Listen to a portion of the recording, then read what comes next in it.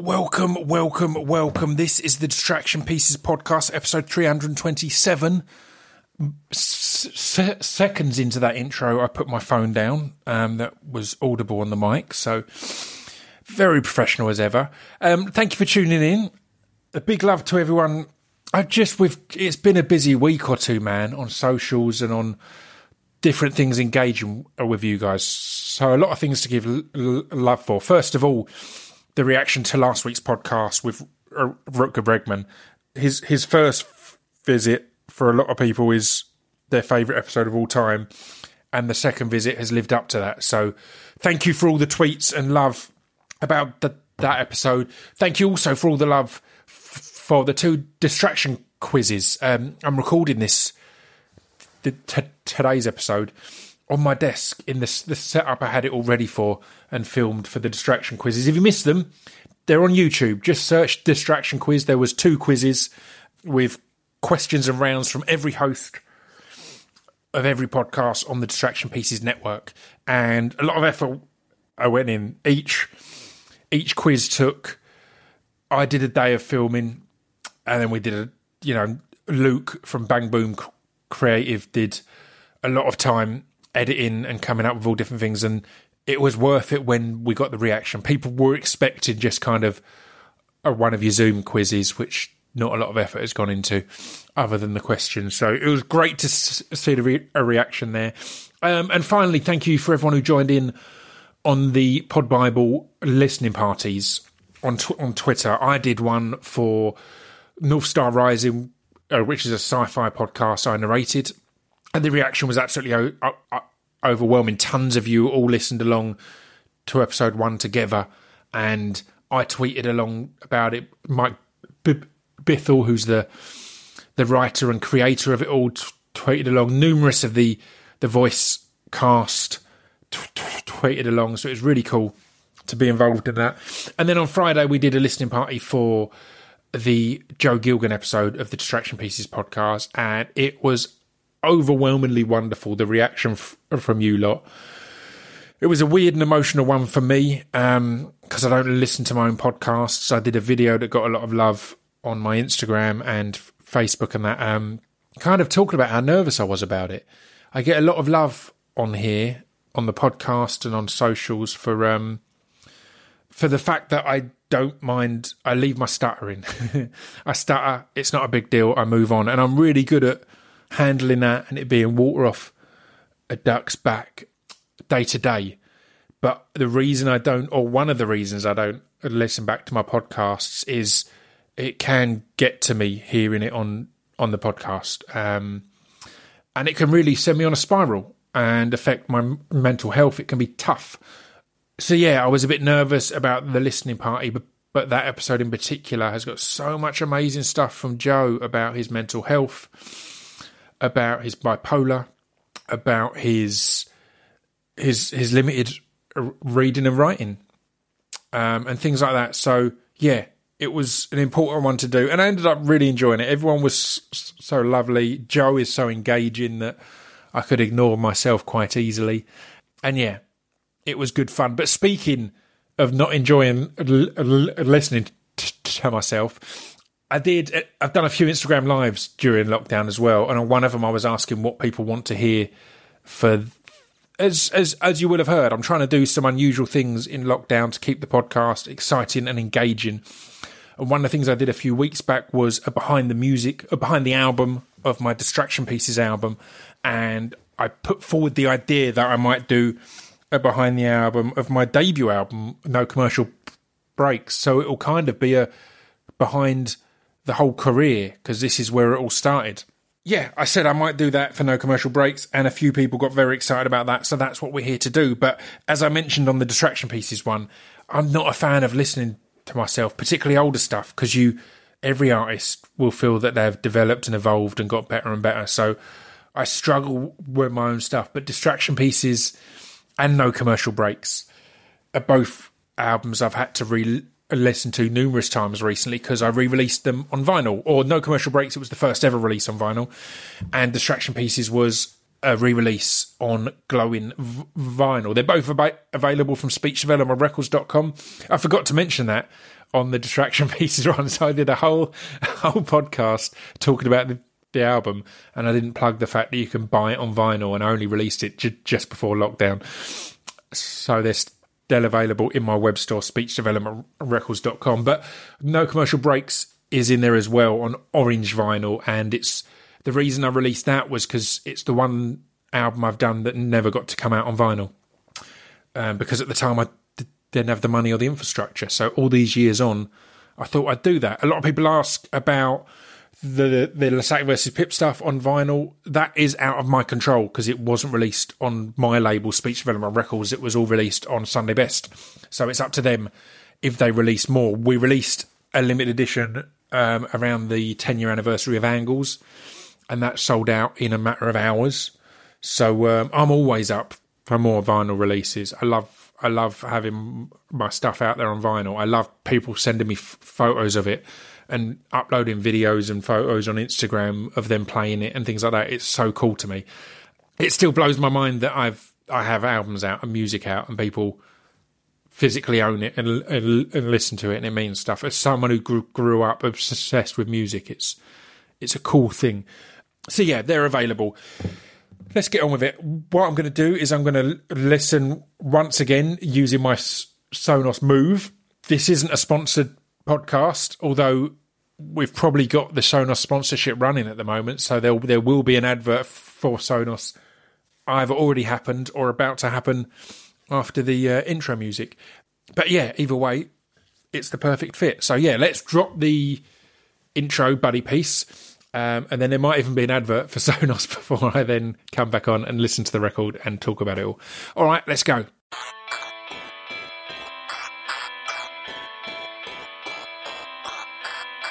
This piece of fiction is the intro to Distraction Pieces. This piece of fiction is the intro to Distraction Pieces. This piece of fiction is the intro to Distraction Pieces. This piece of fiction is the intro to Distraction Pieces.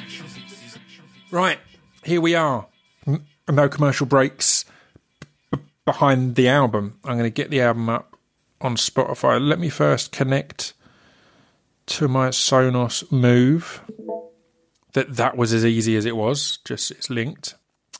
I don't own any of my records, so I'll get it up on Spotify. A lot of people talking about Spotify lately because Joe Rogan podcast has done $100 million deal to become a Spotify exclusive, and it's a really interesting one because Spotify, I think, is one of the best places for podcasts. I think it's been really important in the pushing out of podcasts to a wider audience, and getting people who didn't know what they were to listen on. I love the Acast app. I love the Apple Podcast app, but they're separate apps. The beauty of Spotify is it's all just there.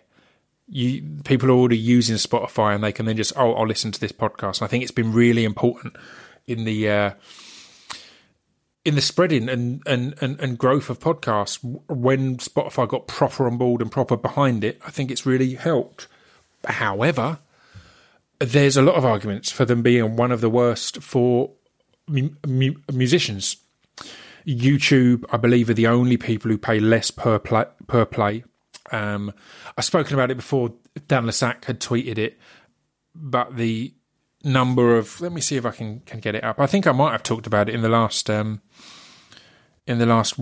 of these, but I know Hugh Stevens tweeted it recently. So let me go to Hugh Stevens' Twitter. I think he did anyway. Oh, these stats are interesting. Yeah, so Spotify a third worst. So Pandora pays less and YouTube pays less. Everyone else, your Apple Music, Tidal, Amazon, Google, all pay a bit more. It's still fractions though, but the amount of plays that you need in one day to earn UK minimum wage is 523,200 to earn minimum wage in the UK. To earn a day of minimum wage, that's how many you need.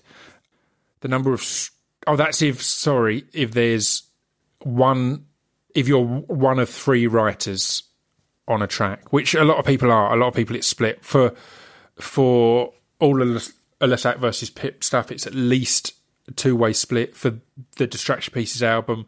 They're all at least, I think all at least a three-way split and some more. So Distraction Pieces earns me fuck all.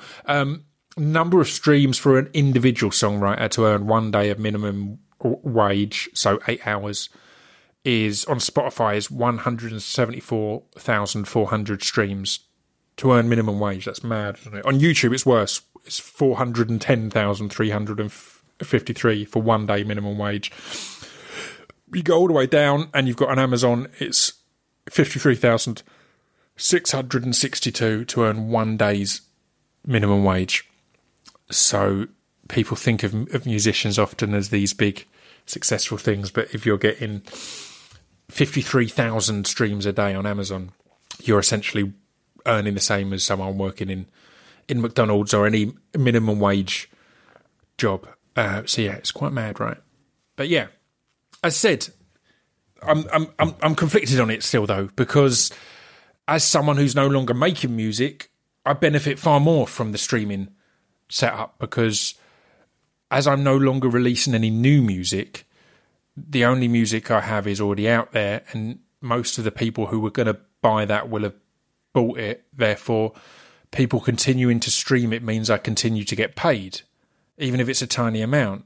So I'm really conflicted on it, but a lot of people hate it.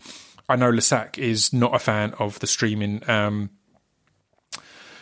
model, and it's completely fair. I completely understand that. Anyway, that's not what we're here to talk about. That was a little bit of background. We're here to talk about No Commercial Break. The only version that's on Spotify or online at all is the version that's then got the spoken word album attached to it. A little behind the scenes thing there. I get a lot of love for that spoken word album. I regret recording it, because a few months later, I recorded on video my Edinburgh Fringe show, which was basically what you hear on this spoken word performance, but far better, far more polished. I'd figured it out as a show. I'd been touring it for 6 months, or I'd been doing spot shows around the country. I'd done a full run at the Fringe, and that is what I think is the best spoken word show I ever did. And I managed to get it on video, and I couldn't be more proud of it. It's available on DVD and digital download over at speechdevelopmentrecords.com. Good choice if you want some lockdown viewing and you've watched everything on Netflix, Amazon Prime, Disney Plus, and Apple TV. But yeah, a little behind the scenes there. I have to bite my tongue every time I get a compliment for that album, because I sit there thinking, oh, I hate it. It's not as good as the Fringe one. But yeah, the first track, No Commercial Breaks, was the first album I ever recorded. I'd quit my job. I'd written it and made the demos whilst working on a till in HMV. I saved up some money and quit my job to go, and all I could afford was 3 days in a studio, so we recorded it all in 3 days. Me, my mate Alan Schultis, who did all the drums, and my mate Ross Lawson, who did the keys, the bass, the sax, essentially everything other than the drums. There's one track, or maybe two, that I recorded in my bedroom because I wasn't happy with what we got in the studio. It was too polished. But yeah, I'm sure I'll hear that when we get to it. But yeah, we had 3 days. I put all the tracks together as kind of demos using samples, and then I went in and recreated them, except for one, which Flames Jarl, aka 76, producer of Hardcore Listing Podcast and numerous other things, he produced one track, but again we then replayed it and did it all in the studio. Everything except for one that I recorded at home was recorded in that studio at that time. That was the story of it. The place that we recorded it also did CD duplication, so I paid them to press, I think it was only 1,000 copies. And that was the first ever release. I sold every single copy that ever sold has come directly from me. I've either put it in an envelope and posted it out myself, or sold it at shows or on the street. Because I toured the country living in my 1987 Toyota Space Cruiser, performing Originally on street corners, and then I started just performing outside other people's gigs because that made more sense. It would get, I've told this a million times, so I'm speeding through it. It would get my target audience in each town and line them up against a wall. As I mentioned on the distraction pieces behind the album, it was doing that where I met Buddy Peace and Orpheus. Buddy Peace, who produces this podcast now, years later, and Orpheus, who made a beat on the Distraction Pieces album. So yeah, it kind of worked. It was something I came up with on the fly. It's now kind of a key part of the myth of Scroobius Pip and the history, the origin story. So it's pretty cool. But let's get on to the record. I've done tons of talking on the Q&As and numerous other things about my career. Let's talk about the record itself. And it starts with 1,000 Words.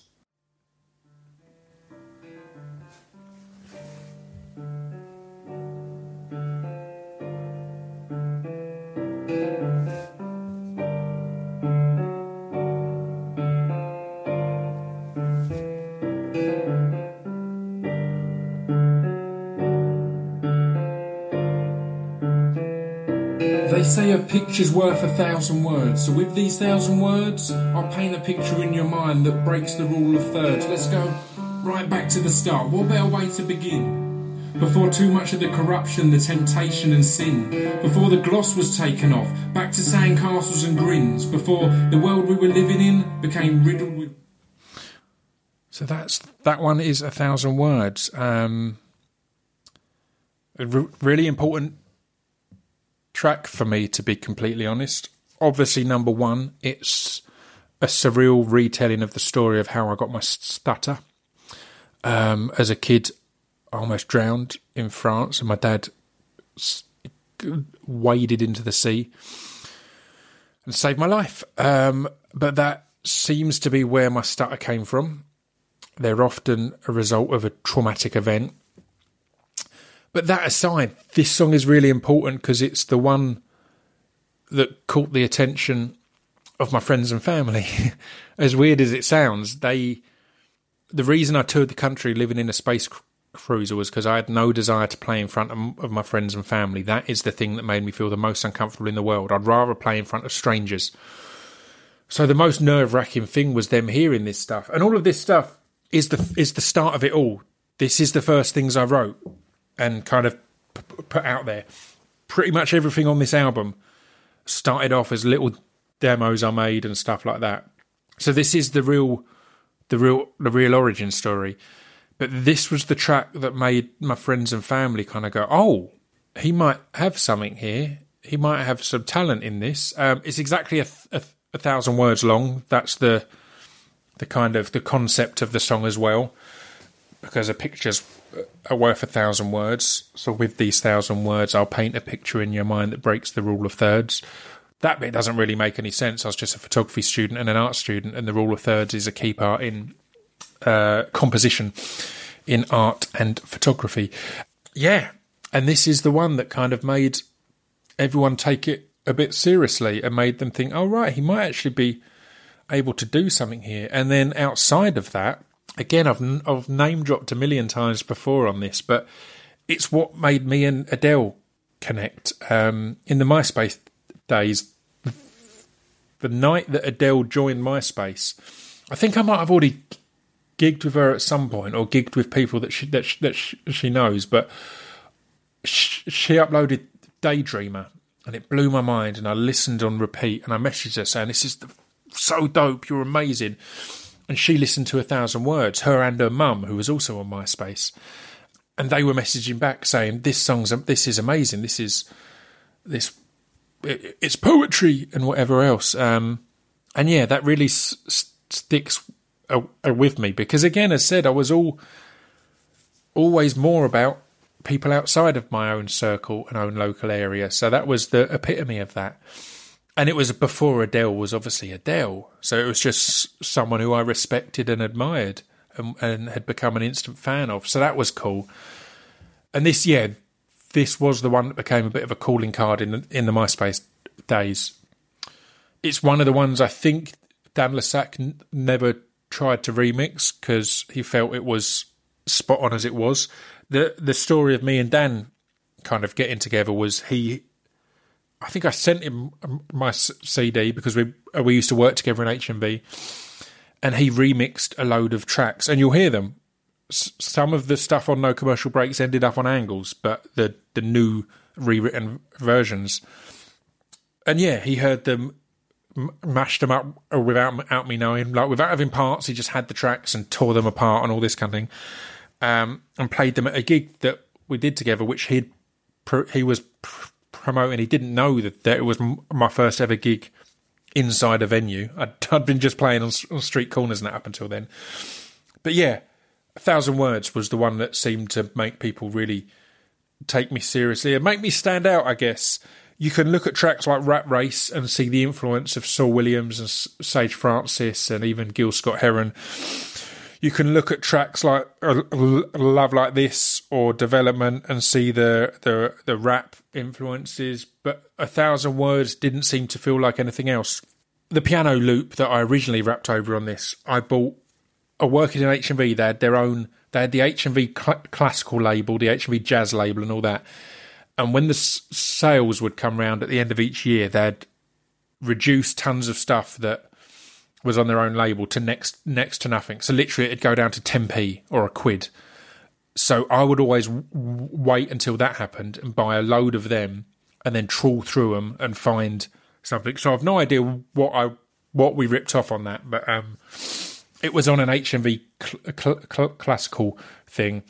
And yeah, I looped it and spoke over it. And then in the end, Ross kind of recreated it, changed it a bit and made what you hear there. And it's also a telling one because I guess it has got a hook of a picture's worth 1,000 words, but that's only at the beginning and end, right? Because all my biggest tracks, and I'd consider this as the big single off of No Commercial Breaks, even though it wasn't at a time where I did singles or could afford to do singles. Thou Shalt Always Kill was this long piece that didn't have a traditional pop song structure, as was Introduction, as was Letter from God to Man, as was You Will See Me. No chorus, just these weird pieces. And I feel they're some of the biggest or tracks I'm most known for. So it's really interesting that you will always try and strive towards these particular structures as the ones that are going to be your big pop breakout hit. And then what actually seems to connect is when you just go off tangent completely. So yeah, that's 1,000 Words. Let's move on to track 2, Muses. Oh yeah, I remember this. Welcome. Some scratching here from Chris of Hardcore Listing. Scratching the roof of your mouth and behind his turntables today we got my man Amonami. He used to go under the name of Amonami. Come on man, don't be shy. I want you to go ahead and introduce yourself properly.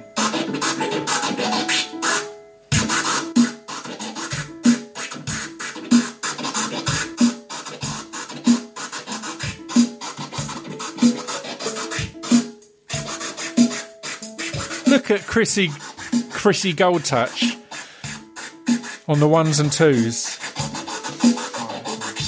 Have you been there before? Cause I swear you look familiar. I stand scratching my head to make my thoughts a bit clearer, and you look at me like I'm a bad news dealer, but maybe you just know that I'm... There we go. That's a little sample of Muses. Yeah, Chris on the ones and twos there. Chris of Hardcore Listing and Drunk Cast fame, the quiet villain himself. He came into the studio on one of the 3 days and did the scratching for that. Instantly remembering as I hear that, I wrote that when I was walking around Amsterdam. I tried to live in Amsterdam at one point, but just as I got a work visa, this is pre not needing to use visas, and that's all back. Just as I got a work visa, I had an issue and suddenly had no money at all, and I'm not a rich kid, so I didn't have anyone I could hit up to sort me out. So I'd just got a work visa, I'd just been offered a job, and I had to head back to the UK, and that dream was over. But in this instance, I went on holiday to Amsterdam with my dad and his missus and her kids, and yeah, I did a lot of walking around on my own with headphones in. I think I had a CD or a tape that, again, Flamejar / Stu Mangan / 76 had made me, that was all, it was a beat tape. It wasn't his beats, but it was all tracks that didn't have vocals on. And I'd walk around writing along to that. And I remember writing this while strolling around the canals of Amsterdam.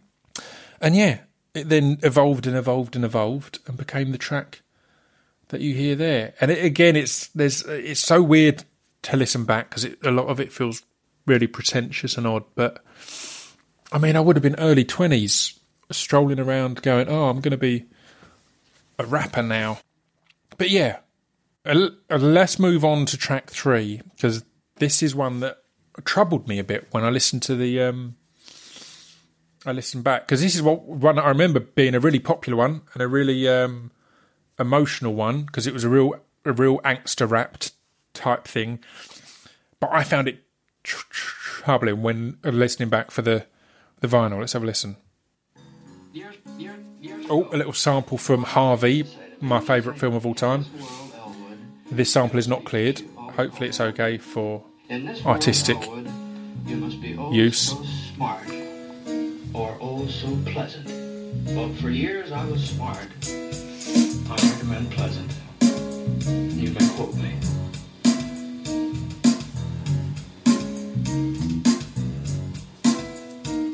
If I'd known there was love like this, I'd have grabbed the fucking scalpel, I'd have slit my wrists in the goddamn delivery room. Hell, I'd have jumped back in the womb. Love be the shit that's gonna seal my doom.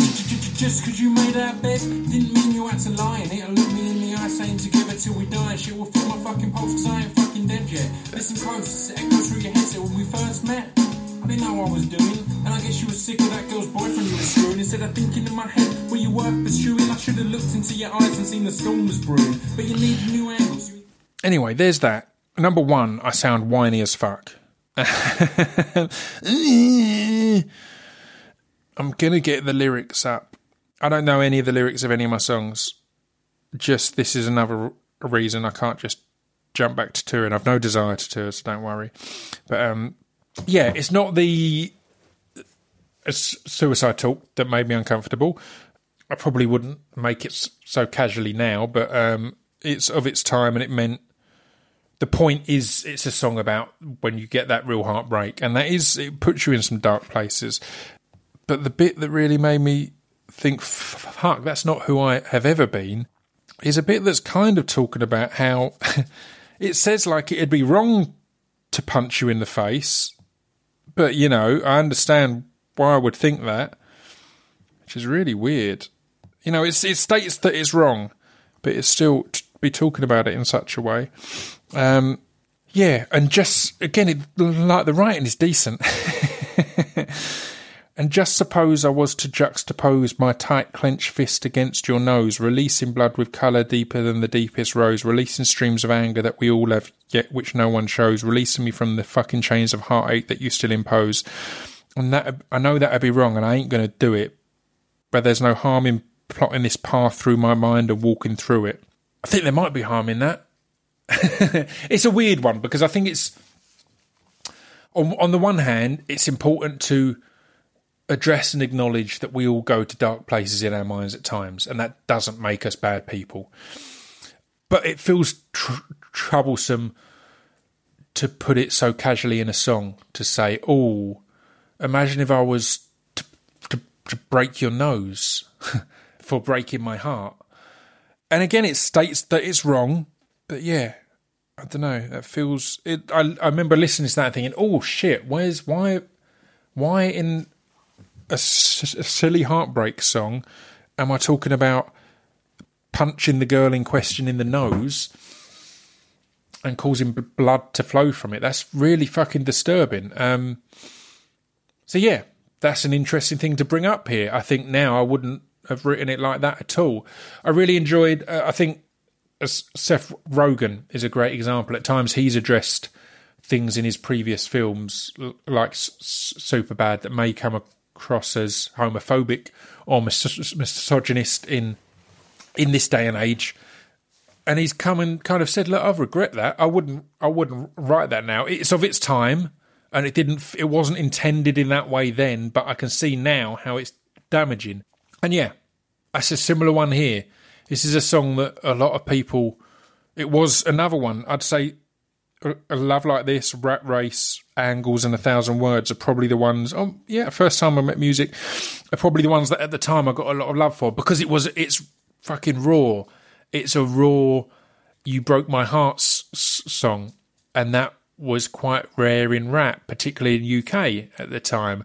I heard it from Sage. His song, The Rewrite, is one of my favourite rap songs of all time, and it broke my heart hearing it back in the day. I'm going to play a little bit of Sage's A Rewrite, because this song influenced my writing so much.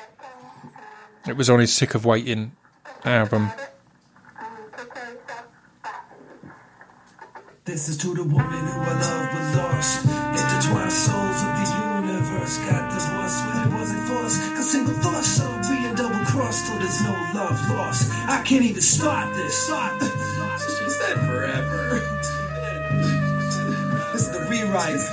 This is the rewrite. This is the rewrite. Yeah, check this out. This is to the woman who I used to respect. Now I call her a bitch cause I'm constantly upset. So this is to the who cut communication for a new relation. Selfishness spread through the nation. All they ever needed was a hug. Try to wrap my loving arms around you, you blew it off with a shrug. So all I ever wanted was a hand to hold. I ain't the man that stole. You playing us cold, but goddamn it's soul. It's about time, get us out my head. Out my mind as a sweet cry, wine. All they ever asked for Was it ear to hear me? What you really have to wear that mask for? You straight shattered my glass jaw. now I'm picking up the pieces of my past. What you asked for. But see this. It's funny that I still know all the words to that, and I don't know any of the words to my own songs. But yeah, that song's so classic. If you're not into Sage Francis, you should be. He's one of the greats. But that's one that he rewrote several times, and in later iterations, he removed the word bitch. Because again, in the song, he addresses that he shouldn't say it, but it's the emotion. And then in later years, he kind of went, "No, let's not use that term." Anyway, can't remember how I got onto that. Let's move on to Development. Again, I mean, this is all testament to how good the Sonos Move sounds, because a lot of the production on this record is quite basic. Again, it's better than I deserved at the time, but we did record it in 3 days in a local studio. So I'm surprised at how dope it's sounding. But equally, we're not plugging this into anything. This is coming out of a speaker and then into the microphone that I'm talking into, and the speakers across the table. So hopefully you can hear it all okay. Let's go on to Development. This track right here is it's the first track I ever wrote. I mean, even that just makes me cringe. The kind of intro of this track right here, it's just, yeah, this is my emotional intro to my rap song. Scroobius Pip, yo. Let's hit it. So I have this cheap little guitar loop pedal, and I'd practice in my room all the time. I'd plug my mic in, I'd beatbox and loop it, and then I'd do this over the top. That's true. Pretty raw, but I've come a long way, man. Hadn't come a long way. This is the underground intelligent hip-hop development progression is our intent. Ladies and gentlemen, the underground intelligent hip-hop development progression is our intent. Underground intelligent hip-hop development progression is our intent. Ladies and gentlemen, the underground intelligent hip-hop development progression is our intent. They say possession is 9/10, so we possess mind bents to filter the rhyme set from deep down inside. Hence the precision and timing, essential to rhyming. If you wish to pierce the cerebral line, you see, image is nothing, imagination is everything. Is there anything you wear that's more important than what you think? I think not. As I bump Aesop, cruise to Herbie Hancock, and fucking rock out with snot. You wanna... There we go. Some reference to Herbie Hancock, Aesop Rock, and Snot, the band Snot. Yeah, not too much to tell you about this one. It's good that it's called Development, because this was originally, I think on my first CD I gave to a few mates to get an opinion, Stu Mangan again, Flamesjaw /76 will have it. I had a track called Scroob Rap, and it was me beatboxing into a loop pedal, and then I did this verse and then the second verse. And when I did Development, I changed the second verse to something new, and then we did Development on Angles, and I think I changed it again, or I went for the updated one. I can't remember. But yeah, it was a song that developed over the years, so it was kind of good in that way. But let's move straight on. I'm realising that we're at 40 minutes already, and I don't want to make this a two-parter. And the next one was one that got a lot of love in the day, and I'd say it's the best performance in the room. So in the studio on the day, we did 4 or 5 takes of this, and it was me, Ross, and Alan all kind of playing it live and going for it. So this is Rat Race. I think we added some crowd noise at some point. Or in fact, Ross would have been playing the bass on one take, and then we played that back in the headphones, and the sax on the other take.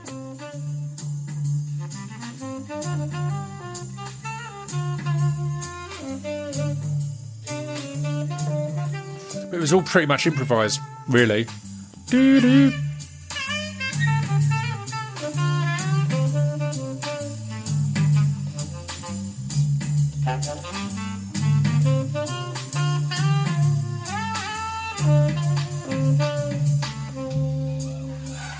Yep. Some fake crowd noise from a CD. Shit. I'm back in the rat race again. And what's worse, most of these fucking rats are my friends. And worse still, I've lost my map, so I don't know where this shit ends. Shit. I'm back in the rat race again. As I wake up with the previous night still ringing in my fragile head, trying to piece together any shitty things I might have done or might have said, I drag my lifeless carcass to its feet and out of bed and clock into another day.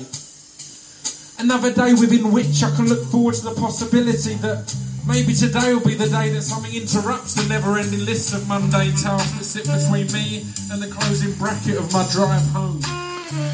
There we go. There's a little sample of that. I tell you what, just listening back, that is the first one that didn't make me cringe at myself. I think the vocal sounds all right on that. The nature of it is quite natural and is in my own cadence. It didn't feel as if I was doing an impression of anyone. Although, as I said, it is very influenced by your Saul Williamses and your Gil Scott-Herons. And yeah, it really highlights how this album, the credit for this album sits so heavily on the shoulders of Alan Shortis and Ross Lawson, because their work on this track it makes it. Obviously, again, I had this with Lesac. Often the initial impact and praise would come on the lyrics, which is cool. I'm the lyricist. I'm pleased with that. I'll take that praise. But then it's easy to overlook the work that is done to elevate those lyrics. I talked about it on the listening party for North Star Rising, because I narrated that, and the sound work underneath it just makes my narration sound so much better than it actually was. So I'm used to that being a theme on my career outside of the podcast. On the podcast, you just got to hear it for what it is. So yeah, that was cool. Rat Race, along with a few songs in this, make a reference at some point to my mate Jay, who I've talked about numerous times, Jamie Knott. This album came out on May 25th. Not May 25th, March 25th. Is it March or April? I can't remember. It's my favourite day of the year. April 25th, for God's sake. And I released it on that day because that was the anniversary of my mate Jay passing away, and also his birthday. And I love that dude dearly. He deserves a lot of credit for this, because I think losing a friend at a young age like that really put a rocket underneath me and made me go, right, I need to do some shit with my life, or at least try. At least give it a fucking go. When recording this album, I had a music stand that had my lyrics on. I had a Bill Hicks book. I'm not even that into Bill Hicks, really. I believe I had a Bill Hicks book and a Lenny Bruce. I had a Lenny Bruce book, because both of those, their performance, although I'm not even the biggest fan of either, I appreciate them all and like them both. They both did stuff that felt like it pushed the boundaries and was so raw and honest, and that was a big inspiration. I also had a photo from, I think it was a Reading festival or some kind of camping trip, that was me and my mate Mutt 3000, Matthew Mulhern, a girl called Jennifer Emptage, and her mate Ellie, can't remember Ellie's surname. I had a photo of that because that was a recent, just really good, positive memory and time. And I had a photo of Jamie Knott. So those were the things I had on my kind of music stand to kind of draw emotion from, and excitement and motivation, and to push through. Again, to record the whole album in 3 days was a lot. It meant I had to be on a lot. So yeah, that's a little insight. I don't think I've said that before. I think I've put it, I think in the artwork for the re-release, the No Commercial Breaks 2-disc that had the live CD and was a pop-up book, which is also available still. It's a pop-up book CD, so you open it and it kind of pops up and presents the CD to you. I think in the booklet for that I put some photos from the studio, and you can probably see the photos in there, the books, the lyric pages, all that kind of thing. But yeah, let's move on to At All. Jazz, man, it's just putting me to sleep. Let's liven things up a bit.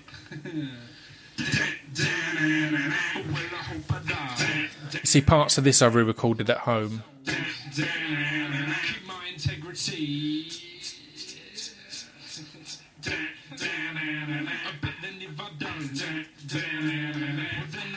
That's why it sounds so shit. There we go, let's kick in. What do you mean? Keep it real, can someone please explain? When reality's just lie interpreted by your brain, and if mine and your perceptions ain't one and the same, which one of us is normal and which one is insane? The skin never forgets the deep vibration, yet the brain often forgets the conversations. This annoys me due to the nature of... I mean, the quality is so poor, I'm not going to subject you to too much of that. That is At All, and it became... The vocals became Rapper's Battle on Angles from me and Dan Lassac. That was one that we recorded in the studio and it sounded too clean. So I went home and re-recorded it in my bedroom at my mum's house, which is where I still lived. I played the bass. I used some sample snare and hi-hat sounds. I layered a load of stuff of me going nah, nah, nah, nah, nah, and stuff like that. Yeah. And recorded the vocal in the toilet, I think, at my mum's house. So that's how that one came about, and that's why it sounds... But it was meant to be a raw punk-sounding song. I wrote it as this aggressive punk song, and then we recorded it in a nice, clean studio, and it sounded shit. It took all the energy out of it. So I went home and recorded it with mattresses around a microphone that I'd taped to a stepladder because I didn't have a mic stand. Yeah, and that later went on to be Rapper's Battle because Dan had a track on his solo album, Lassac Say Yeah, called Rapper's B, and I rapped that over the top of it, and we used to do it live, and it became a thing. But speaking of me and Lassac, the next track is Angles, which obviously became a big song for me and Dan, and the name of our album, but here's the original version. Now, this we did record in the studio, and it's the only thing we use is my mouth. So I've beatboxed. Things in life ain't always quite what they seem. There's more than one given angle. And then made other noises. So bear that in mind next time you try to intervene on any one given angle, on any one given scene. My name is Mark. I go to uni and college. Don't socialise that much, I just revise and build knowledge. At times I find that I become a virtual recluse. I let my belt of interaction hang decisively loose. But I came here to learn. That's the life that I choose. When people think I'm a geek, they can bring their abuse. See, a lot of people think that I'm boring and say that maybe I'm a weirdo or maybe I'm gay. But I don't care, because when I get a good job and good pay, I'll get a house for just my brother and me someday. That's the reason I'm here, just to build for the future. And if it means better grades, I'd even sleep with my tutor. Anyway, that's Angles. A lot of you will know that because that was a big one for me and Dan. That was so influenced by Medulla by Bjork, which was an album that she did that only used vocals. She had a lot of beatboxing from Rahzel on there. She had vocal stuff from Mike Patton, an Inuit throat singer called Tanya Gillis, a beatboxer called Coca. And it's an amazing record. I love it. Triumph of the Heart and Who Is It were two of my, huge songs I loved at the time. And that influenced Angles. So each character, Angles is also, it's the first one that, I spoke about this on one of the Distraction Pieces tracks. Angles was the first one where I went, right, I'm going to have a narrative, but it doesn't have to be a linear narrative. I can have twists and turns. So I tell this story from the perspective of numerous different characters, and it was intentional that you should kind of be on one side of the story at the start and on a different side of the story at the end. The big inspiration on it was local newspapers, was reading stories in local newspapers and realising, right, the journalists aren't getting the time or the money to really research this deeply. So there's going to be more angles than we know about. And it's a prime thing on social media these days. We get one side of a story and we jump on it. The Johnny Depp thing is a prime one recently. I won't go into that in huge detail because I don't know enough about it, but obviously with the struggle on the Distraction Pieces album, it was about Johnny Depp being a serial killer. And then there was all this uproar that he had abused his partner, and it was horrific. And I couldn't reply to tweets for a while because people were like, you predicted that. And it's like, this isn't funny, man. But then earlier this year, it's come out that his partner would abuse him. And it's kind of I don't know the ins and outs. I don't know if lines were crossed by both. Highly possible, but it is an illustration that what you may initially see as the story, there's more than one given angle to 21 given scene, to quote myself. But yeah, that track was all done with me beatboxing. Everything you hear on that is me going like, wow, and making weird noises again.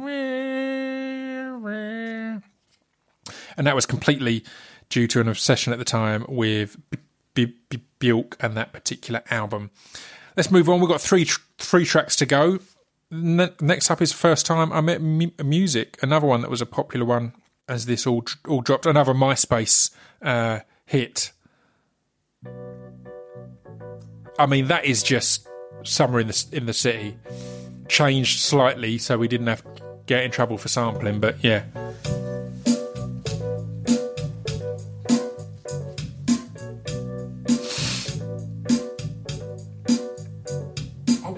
One day after a restless night, I watched the stars bursting through the morning sky with light. In my hazy days I noticed something on my bedroom floor. It was an envelope I don't think I'd seen before.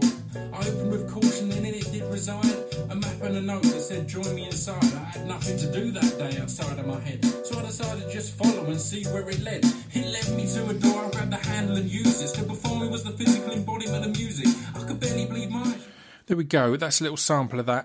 Again, all of these are on Spotify or available in my web store or Apple or wherever you listen. Just hearing that then, it occurred to me that this is kind of what I became known for.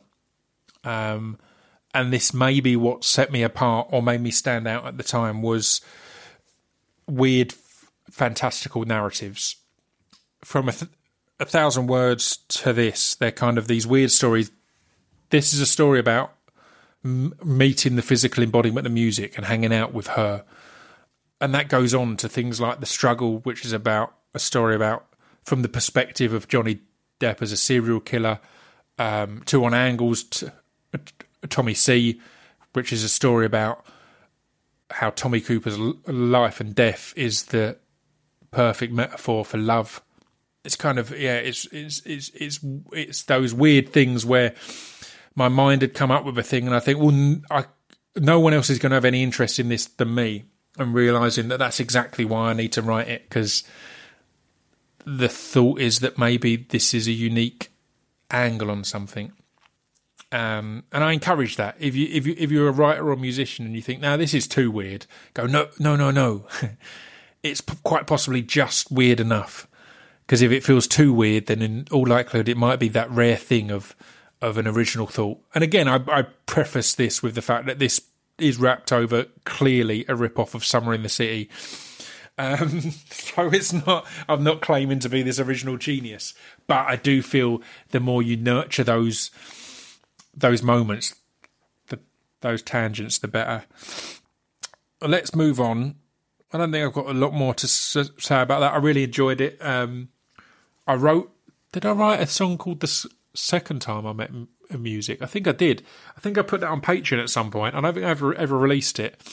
I'm sure it was one of the Patreon. If you go on Patreon, it's £1 or $1, and you could just scroll back through everything. And I used to do Poem of the Month, and I'm sure on there was one that was about the second time I met the physical embodiment of music.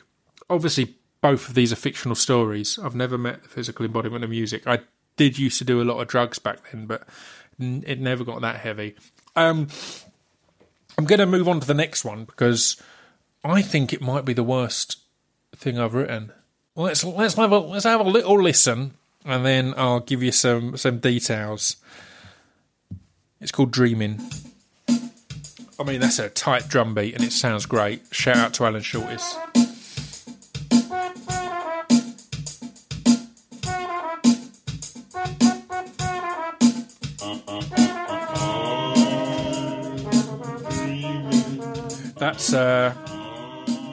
That's me singing that. It's just pitched down to sound like I'm dreaming of a white Christmas and all that.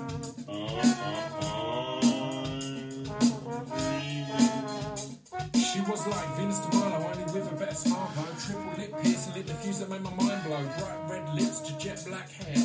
Holding her composure like she's really unaware that she's drawing all of my attention with her movements. No matter how hard I look, I see no room for improvements. Low slung jeans made my mind begin to wonder, revealing just enough form. You see, actually, the start of that is all right. It's just, this is similar. The reason I was going to compare it is Chris of Hardcore Listing fame. He talks a lot about a track of mine called Back from Hell. And in his mind, it's the worst thing I ever wrote and I hate it. It's not entirely true. There's a line in it that I think is one of the worst things I've ever written. The track, I'm fine with. It's typical of the Hardcore Listing lads, is they misremember stuff and it becomes canon. And there's numerous times on this. They had one recently where they were talking about how I wore my sleeveless denim jacket to one of our Drunk Cast recordings, or I wore a sleeveless denim jacket, and they took the piss. That is true. Now, their memory in retelling this story is I never wore it again because they took the piss so bad and I was so embarrassed. The reality is I wore it loads and then went on to release my own speech development denim jackets with a patch on the back that were a top seller. But in their mind, I wore it once and was so heartbroken by their barbed words that I never wore it again. But that's the same with Back from Hell. That was a live favourite. It wasn't one of my favourite songs at all, but it was a live favourite, and it was, I remember Moose Rock Wonga used to love it, but it's because the opening line in it was, I'm sentimental, oh no, I mean I'm said to be mental, which is the cringiest shit in the world, right? The rest of it, I'm fine with. There's some good bits in there, there's some bad bits in there, but I don't hate it, it's all right. But this song, as I said, the start of that, I was like, oh, this is actually all right, the beat's good. The opening verse is decent. It's kind of a love song. Again, everything I write is fiction, but it's kind of a love song. But then in this, I think it's the second verse opens with the line, like Martin Luther King, I had a dream, but mine involved you and a tub of whipped cream. Now that is so off-brand. Anyone who's listened to the podcast, even the Drunk Casts, anyone who's listened to the podcast or my music for years will be stunned to realise that that's a lyric on my earliest record. And all I can put it down to is one of my influences alongside intelligent, wonderful rap like Sage Francis, KRS-One, Gil Scott-Heron, Saul Williams. Another influence was the Bloodhound Gang. And they would write crude nonsense, as would the Beastie Boys at times in their early days. But yeah, that line probably is my most embarrassing line, followed by I'm sentimental. Oh no, I mean I'm said to be mental. Ooh, I'm crazy. Look out. Crazy guy on the scene. Right, as we approach the hour mark, I'm going to tell myself to start wrapping it up. So let's go into Reprise. And this is a song that, when I was listening back for the vinyl masters. Did I explain that earlier? I said I had to listen to it because of the vinyl. You have to get stuff remastered for vinyl if you want it to sound really good. So I had it remastered for vinyl, and then they send you test presses, and you have to listen to like 5 or 6 to make sure there's no errors in there. So yeah, that's why I listen to this a lot. And Reprise was the one that I still was like, oh man, I'm cool with that. I like that. So yeah, let's go. This is my reprise. Piano ripped off from Feel It by Kate Bush that we then got permission to cover on Distraction Pieces. After the party, etc. Round here, James Dean reigns supreme, and we don't give a about your scene. Round here, James Dean reigns supreme, and we don't give I mean, at the moment, this makes no sense at all. I'm rambling about James Dean. James Dean reigns supreme, and we don't give a. If I cannot find a scene, then I'll just make one. For each bridge that I repair, I'll probably break one. But I decided long ago to let things out and not implode. So if you want to take a swing at me, then take one. This last little track is less for you and more for me. A little exercise in expression and musical therapy. See, even if the glass is empty, there's still residue inside. And that can taste as sweet as the wine that did once reside. The 2 people I miss most in my life begin with J. There's one that'll probably think it's her, but in all honesty it ain't. One will know it's him, wherever he is today. And one will probably never know, and I'll probably never say. You see, sometimes emotion will feel just like a straitjacket. If you've still got legs running up the racetrack, it's okay.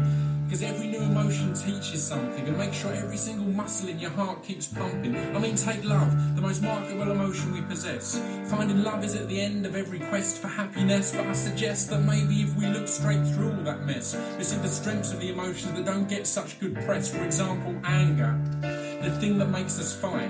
But that's just the case if the anger isn't being harnessed right. See, anger, just like love, can cause a storm of motivation if channeled right and not just seeping through in aggravation. So many works of art and literature throughout the ages have stemmed from the dark hearts of those embracing their rages, so then regret. I hate to say it, but it's a pointless one. If there's one thing you can't change, it's the things you've done. And the same goes for grief. In this life, most things will come and go. You just gotta keep on learning and enjoy the show. So as I finally walk away, I say goodbye and good health.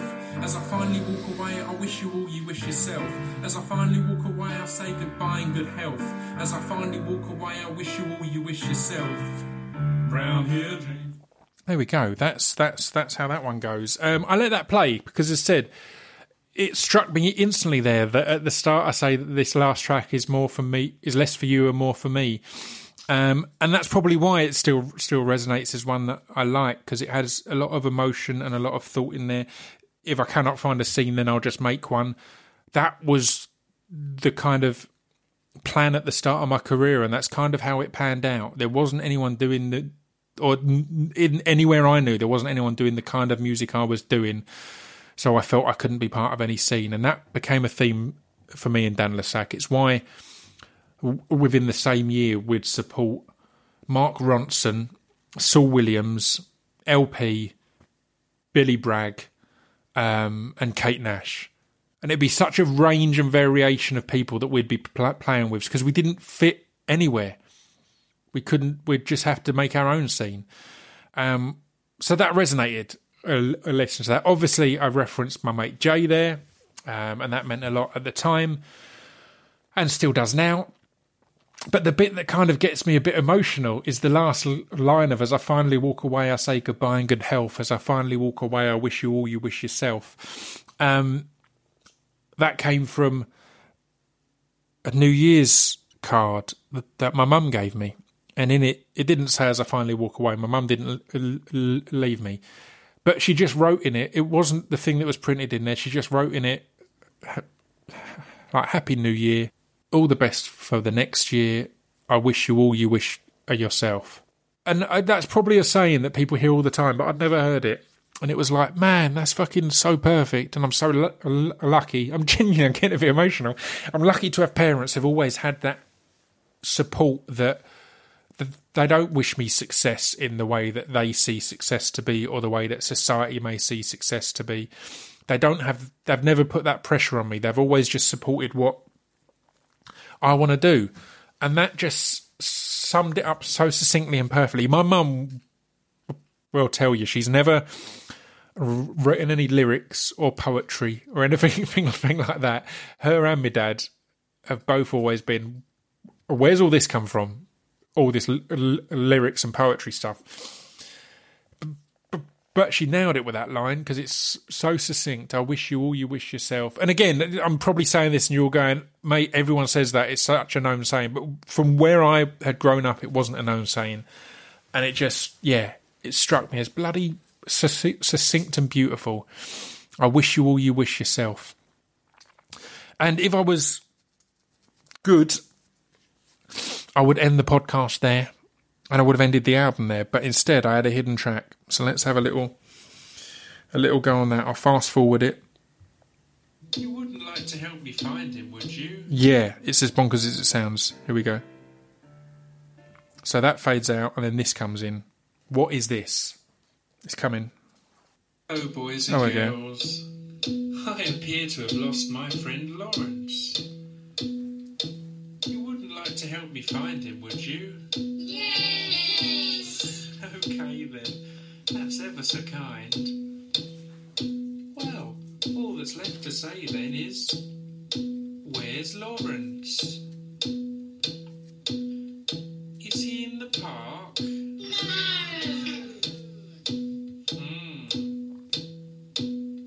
Is he behind the bins?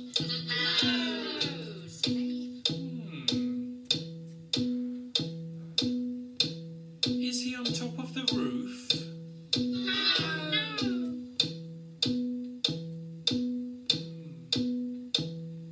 Is he behind the lamppost? I mean, what the fuck is going on? Where is he? Here's the Is he big reveal. behind the tree?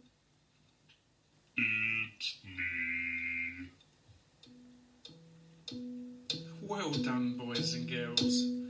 We found the big bastard. Thank you ever so much for helping me. Peace out, motherfuckers.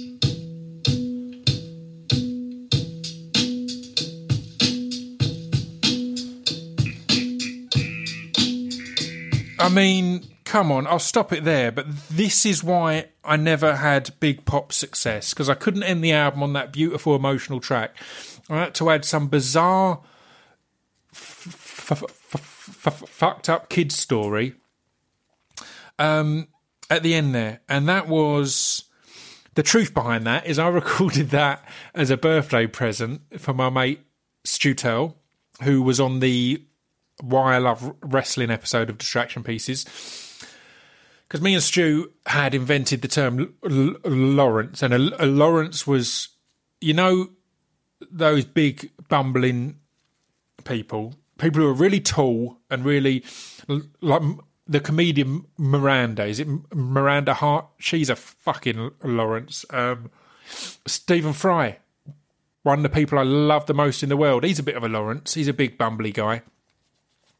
Who else is a Lawrence? It's basically, a big bumbly Wally, which is how you could describe me. But we decided that they're a Lawrence. So for some reason, for his birthday, I recorded this track about a Lawrence, and it's kind of a kid's thing, and you're looking for Lawrence, and then he's behind the tree. Obviously, all the kids in that going, no, are all me, pitched down. The Lawrence popping out going, it's me, is me. So the kids are me pitched up, the Lawrence is me pitched down. Recorded it all with two CD decks I have, not like good CDJs, just these cheap ones where I could loop stuff or just cue stuff. So I go, it's.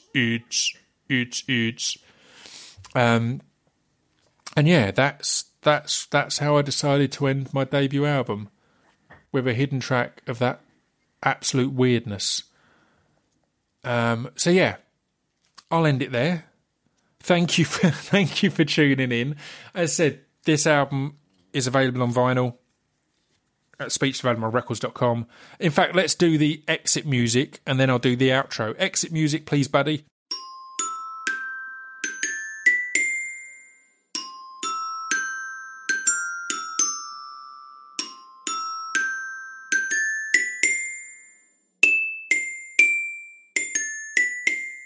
You've been listening to Scroobius Pip's Distraction Pieces. There we go. So yeah, that was my behind the album of No Commercial Breaks. Thank you for tuning in and listening along. As I said, you can go and listen to these on Spotify, Apple Music, all these places. I'm sure that it's on there. Or you can, as I said, buy the vinyl or the pop-up CD at speechdevelopmentrecords.com. The see-through orange vinyl, which looks like it's made out of treacle, or the pop-up CD. So yeah, that stuff is available at speechdevelopmentrecords.com. I will see you next week. I don't know what the podcast will be next week. I've got a few different people lined up. I've got a few different ideas of unusual ones I want to do. But for now, thank you for tuning in. Stay safe, stay alert, stay home probably, and I'll see you all next week. Ta-ta. Oh, and play the distraction quiz if you missed it. There's 2 of them. They're an hour long each. They're a lot of fun. See you next week. Bye.